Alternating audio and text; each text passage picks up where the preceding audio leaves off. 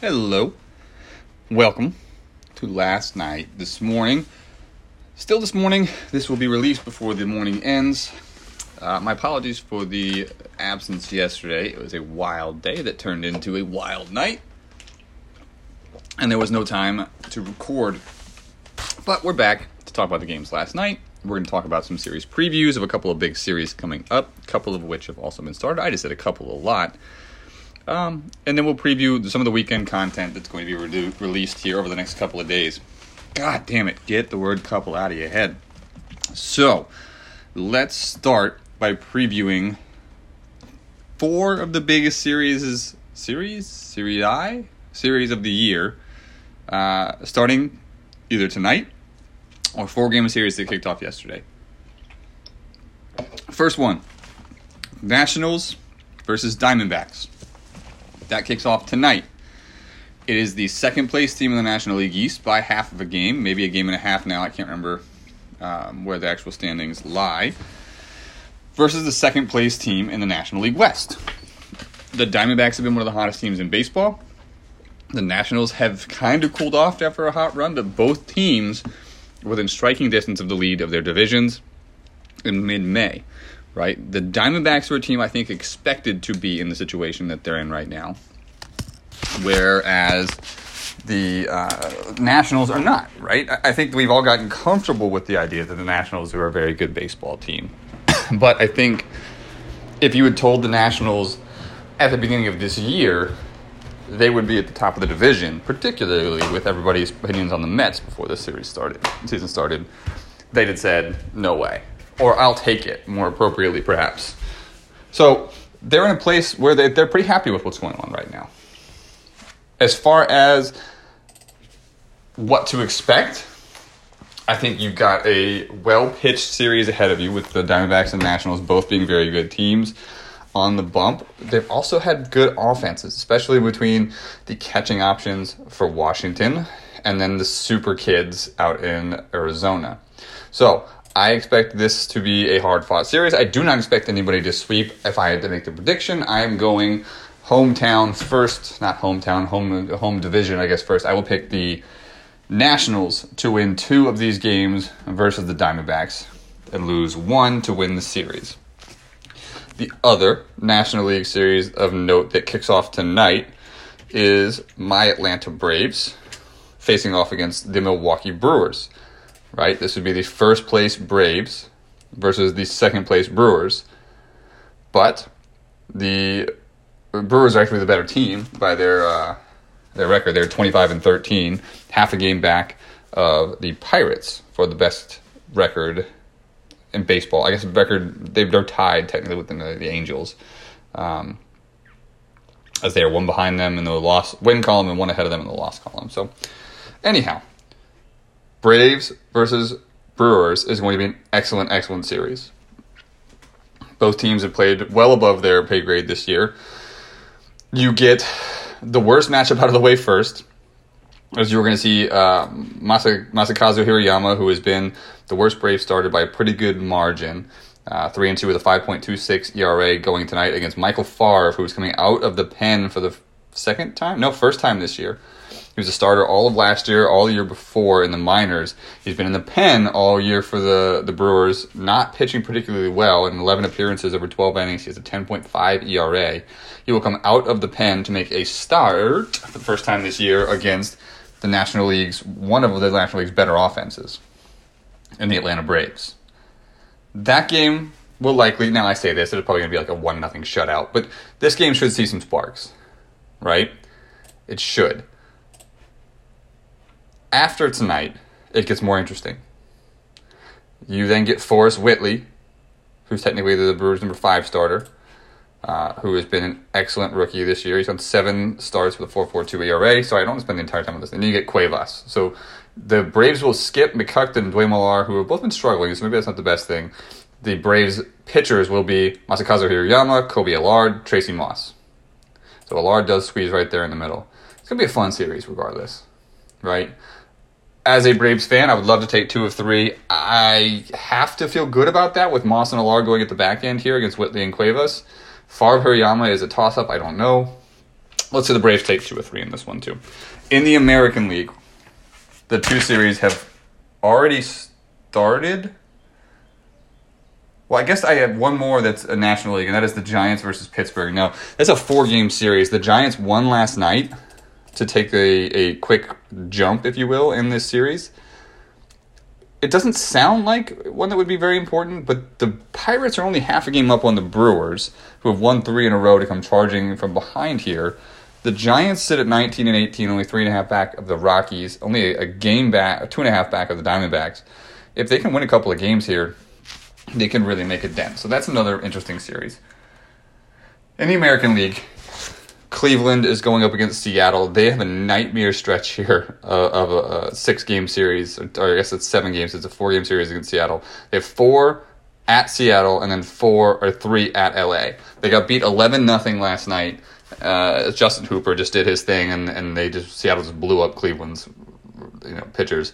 They will get 3 more against Seattle and then 3 against LA before they get a day off and finally go back to face the Twins, and then Detroit for 5 as they have a doubleheader to start off, and then they finish the month against Toronto and Chicago. So those are the series that I think they're either, like I said, starting right now heading into the weekend, or they've already started, they still roll through the weekend, that are interesting to watch. I will be very excited to see some of these fun matchups. There are some pretty bad ones going into this weekend too, but just wanted to highlight some of these right there. So, all of that being said, let's talk about what we saw on the diamond last night. Let's start with the game we just talked about. Seattle beat the ever-loving shit out of Cleveland, and there's no easier way to say this, right? The Mariners put up 11 runs on Cleveland. Josh Collomenter with another bad performance after he's pitched fairly well this year, right? He's just been a little inconsistent. If you remember back late in April, he got lit up by New York. He then gave up a couple runs to the Twins. Really settled down against the White Sox. But last time out, he gave up 5 runs over 2 innings against the Reds, taking his first loss of the year. Well, to get his second loss of the year, he goes 5 1/3, 11 hits, 6 runs allowed, and raises the ERA to 4.31. He actually didn't pitch that bad. I mean, he gave up 3 runs in the second, which to this offense isn't really that much of a problem. The Mariners are a very good baseball team. So to give up 3 runs to them on a couple of hits in the second inning wasn't going to be the end of the world. Now, their offense couldn't connect. It was the 6th inning that got him. He stayed in a little too long. He gave up 3 more runs before Jeff McIntosh came through. He got lit up, and Ben Camp came through and also gave a couple of runs. So basically everybody that pitched for Cleveland got hit. Justin Hooper went 8 1/3, 3 hits, 1 walk, 4 strikeouts to earn his 4th win of the year, 2.55 ERA. Seattle is now 25-13. Cleveland falls to 21-15. Going to the National League quickly, Colorado takes down the Reds 3-1 in a game that absolutely everybody predicted the outcome to this, right? Colorado should beat the Reds. Clayton Kershaw only goes 4 innings, which is interesting. I guess he's being used in an opener role. Nope, there was a rain delay. So Clayton Kershaw comes out to start, goes 4 innings, pitches well. He gave up a run, struck out 5. We have a 90-minute rain delay in the 4th inning. And when we come back out, Clayton Kershaw is not sent bat out. Instead, they sent out Eric Harris to come out and make his, I think this is his debut.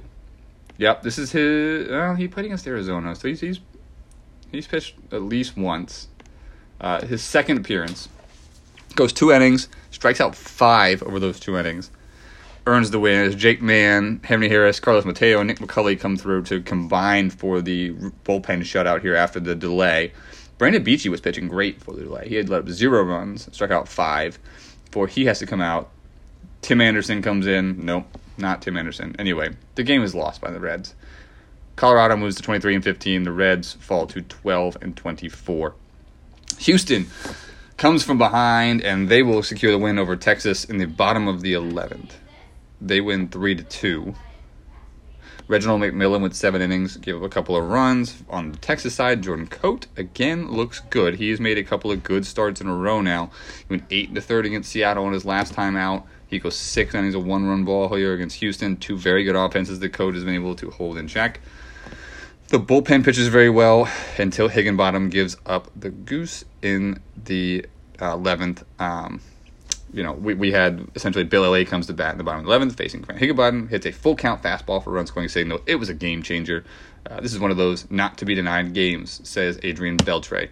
Adrian Beltre is one of the most interesting guys in baseball, by the way. I did not realize the personality that man has until very recently, but I appreciate his silliness. Pittsburgh holds the lead 2-0 over the Giants the entire game until we get to the 9th inning. Carlos Meza, recently on the block Carlos Meza, by the way, 8 innings, 6 shutouts, shutout ball, or 6 strikeouts, shutout ball, looks fantastic.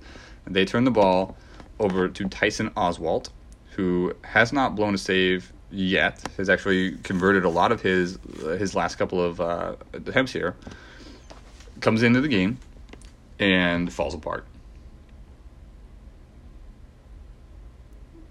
Essentially, if you want to believe it, Michael Sharp is the guy that does the damage. As Michael Sharp hit a 3-run shot, his second of the year, that he batting .214 on the year, Michael Sharp, to take the lead 3-2, and they can't come back out and do anything. Carson Fulmer gets the save in the 9th, and the Giants win. They're 19-18. Pittsburgh falls to 25-12. Still an excellent record. The Twins take down the White Sox, as once again the White Sox cannot muster anything offensively. Carlos Baez will take the loss. Paul Hale went 7 innings, shutout ball. He is 4-0 on the year right now. Chicago's season continues to unravel. There are rumors that a bunch of guys are going to hit the block soon, right? I think you're going to be looking at Ronald Torres at some point hits the block. You're going to see Rob Segedin hit the block. You're going to see Dave Chester hit the block. Brett Lowry, Koyama, Kyle Cody, a couple of the other guys. Bill Black has been rumored that he might even hit it. Every time the Chicago White Sox go out and get blown up, it's another experience to why another reason why they're going to send these guys off. Minnesota is 18-20. Chicago is 11-26. Diamondbacks Rays Marlins game. I feel like a lot of these games between these two have come down to these last couple innings. It was a 2-1 game heading into the bottom of the 8th. Marlins were leading. Diamondbacks would tie it up in the bottom of the 8th. It was a 1-1 game heading into the bottom of the 8th. The D-backs would take the lead 2-1 in the bottom of the 8th. The Marlins would tie it in the top of the 9th to make it 2-2, and then the Marlins would lose it in the bottom of the 9th, giving up another run. This time it was a 2-out single to Shane McLaughlin, who drives in a run, and the Diamondbacks will take the victory. Calipari is actually the person who put him on base. Lawrence Taylor is the guy that threw the pitch, but what are you going to do? Matt Manning gets the win after pitching a third of an inning, his second win of the year. You look up and down this lineup, you have Wander Franco getting a couple of hits. Ronald Acuna came off the bat and had a hit and an RBI. The youngsters are starting to produce a little bit. There has been rumors out of Miami that some people are available. Cam Gallagher, long sought after offensive producing catcher, struggling in Miami right now. There are rumors that he is available.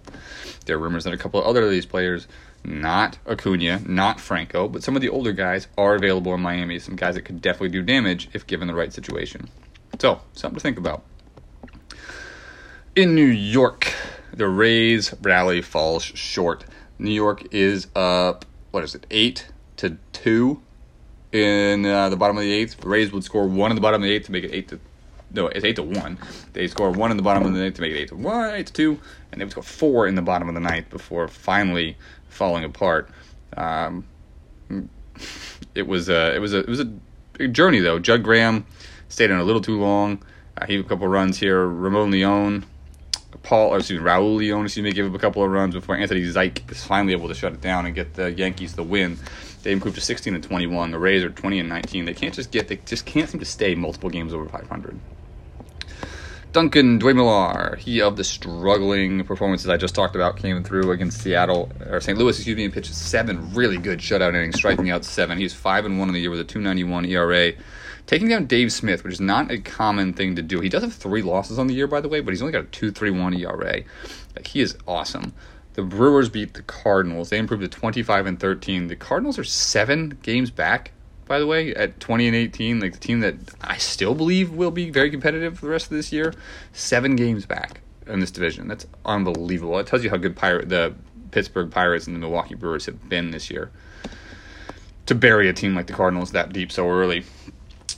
Dave Groves and the Red Sox get the W. Dave Bade Billy. I'm not sure what Bade means. B-A-I-D, Billy is his nickname. With his second strong performance here, as he pitched really well against his former team Texas, after his disastrous first start for Boston. He goes 7 innings, gives two more runs against a good-ish Oakland team. Trevor Story did drive in both of those runs. Shelby Miller will take the loss. He drops to 1-5 as Boston gets the win. They're 21-18. Oakland falls to 15-24.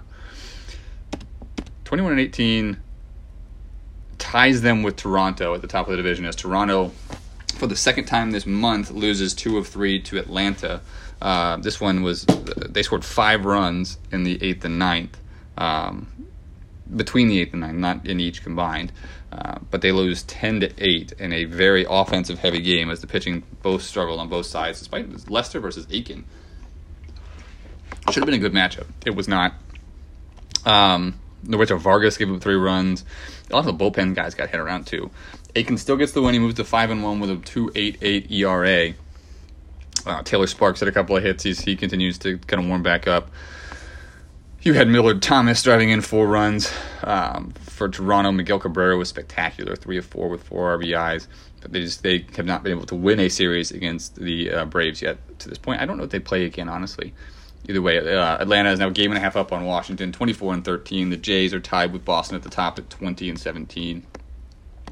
And the last game of the night, Philly versus Washington. In one of the crazier things I've seen to this point, Philly scored 14 runs in the top of the 8th. And I was not watching this game at the time because it was a 4-2 game. Philly had the lead. I mean, it was good. It was a well-played, well-pitched, game to that point. Nothing really that needed to be followed until suddenly it very much did need to be followed. I don't know what the record is for runs scored in an inning in MLB Pro history, but 14 has got to be up there. It has to be, right? They win the series against Washington 2-3, or 2-1, excuse me. But I just wanted to run through this real quick. So Brian Ames is on the Hill. He strikes out Ryobi Kamita to start. Josh Hill then singles. He's then pulled. BJ Sharp comes in. Ralph Scholl then singles. He will then walk William French on 4 pitches to load the bases. Doug Bell will then walk on a full count to score Josh Bell. Oscar Tavares will have single to score Ralph Scholl, just station to station at this point. Cameron Gundy will then single. It'll score William French, and it will score Doug Bell. Luis Urias will then walk. Anthony Hale will then hit a grand slam. Finally, they will pull that man. Cole Swanson will come in. Ryobi Kamita will come in. He will single. Dan Green will strike out. Ralph Scholl will double. And Ryobi Kamita will come all the way around to score from first. William French will walk again. Doug Bell will single. And Ralph Scholl will score. Oscar Tavares will single. William French will score. Cameron Gundy will hit a 3-run shot. Alex Claudio then comes in, and finally Luis Urias will fly out. In that inning, there were 14 runs and 10 hits, and I think 4 walks. It was wild. Wild to watch. Anyway, Philly gets the win. That is the end of the game. Let's do a really quick look at the standings. In the National League West, Colorado at 23-15.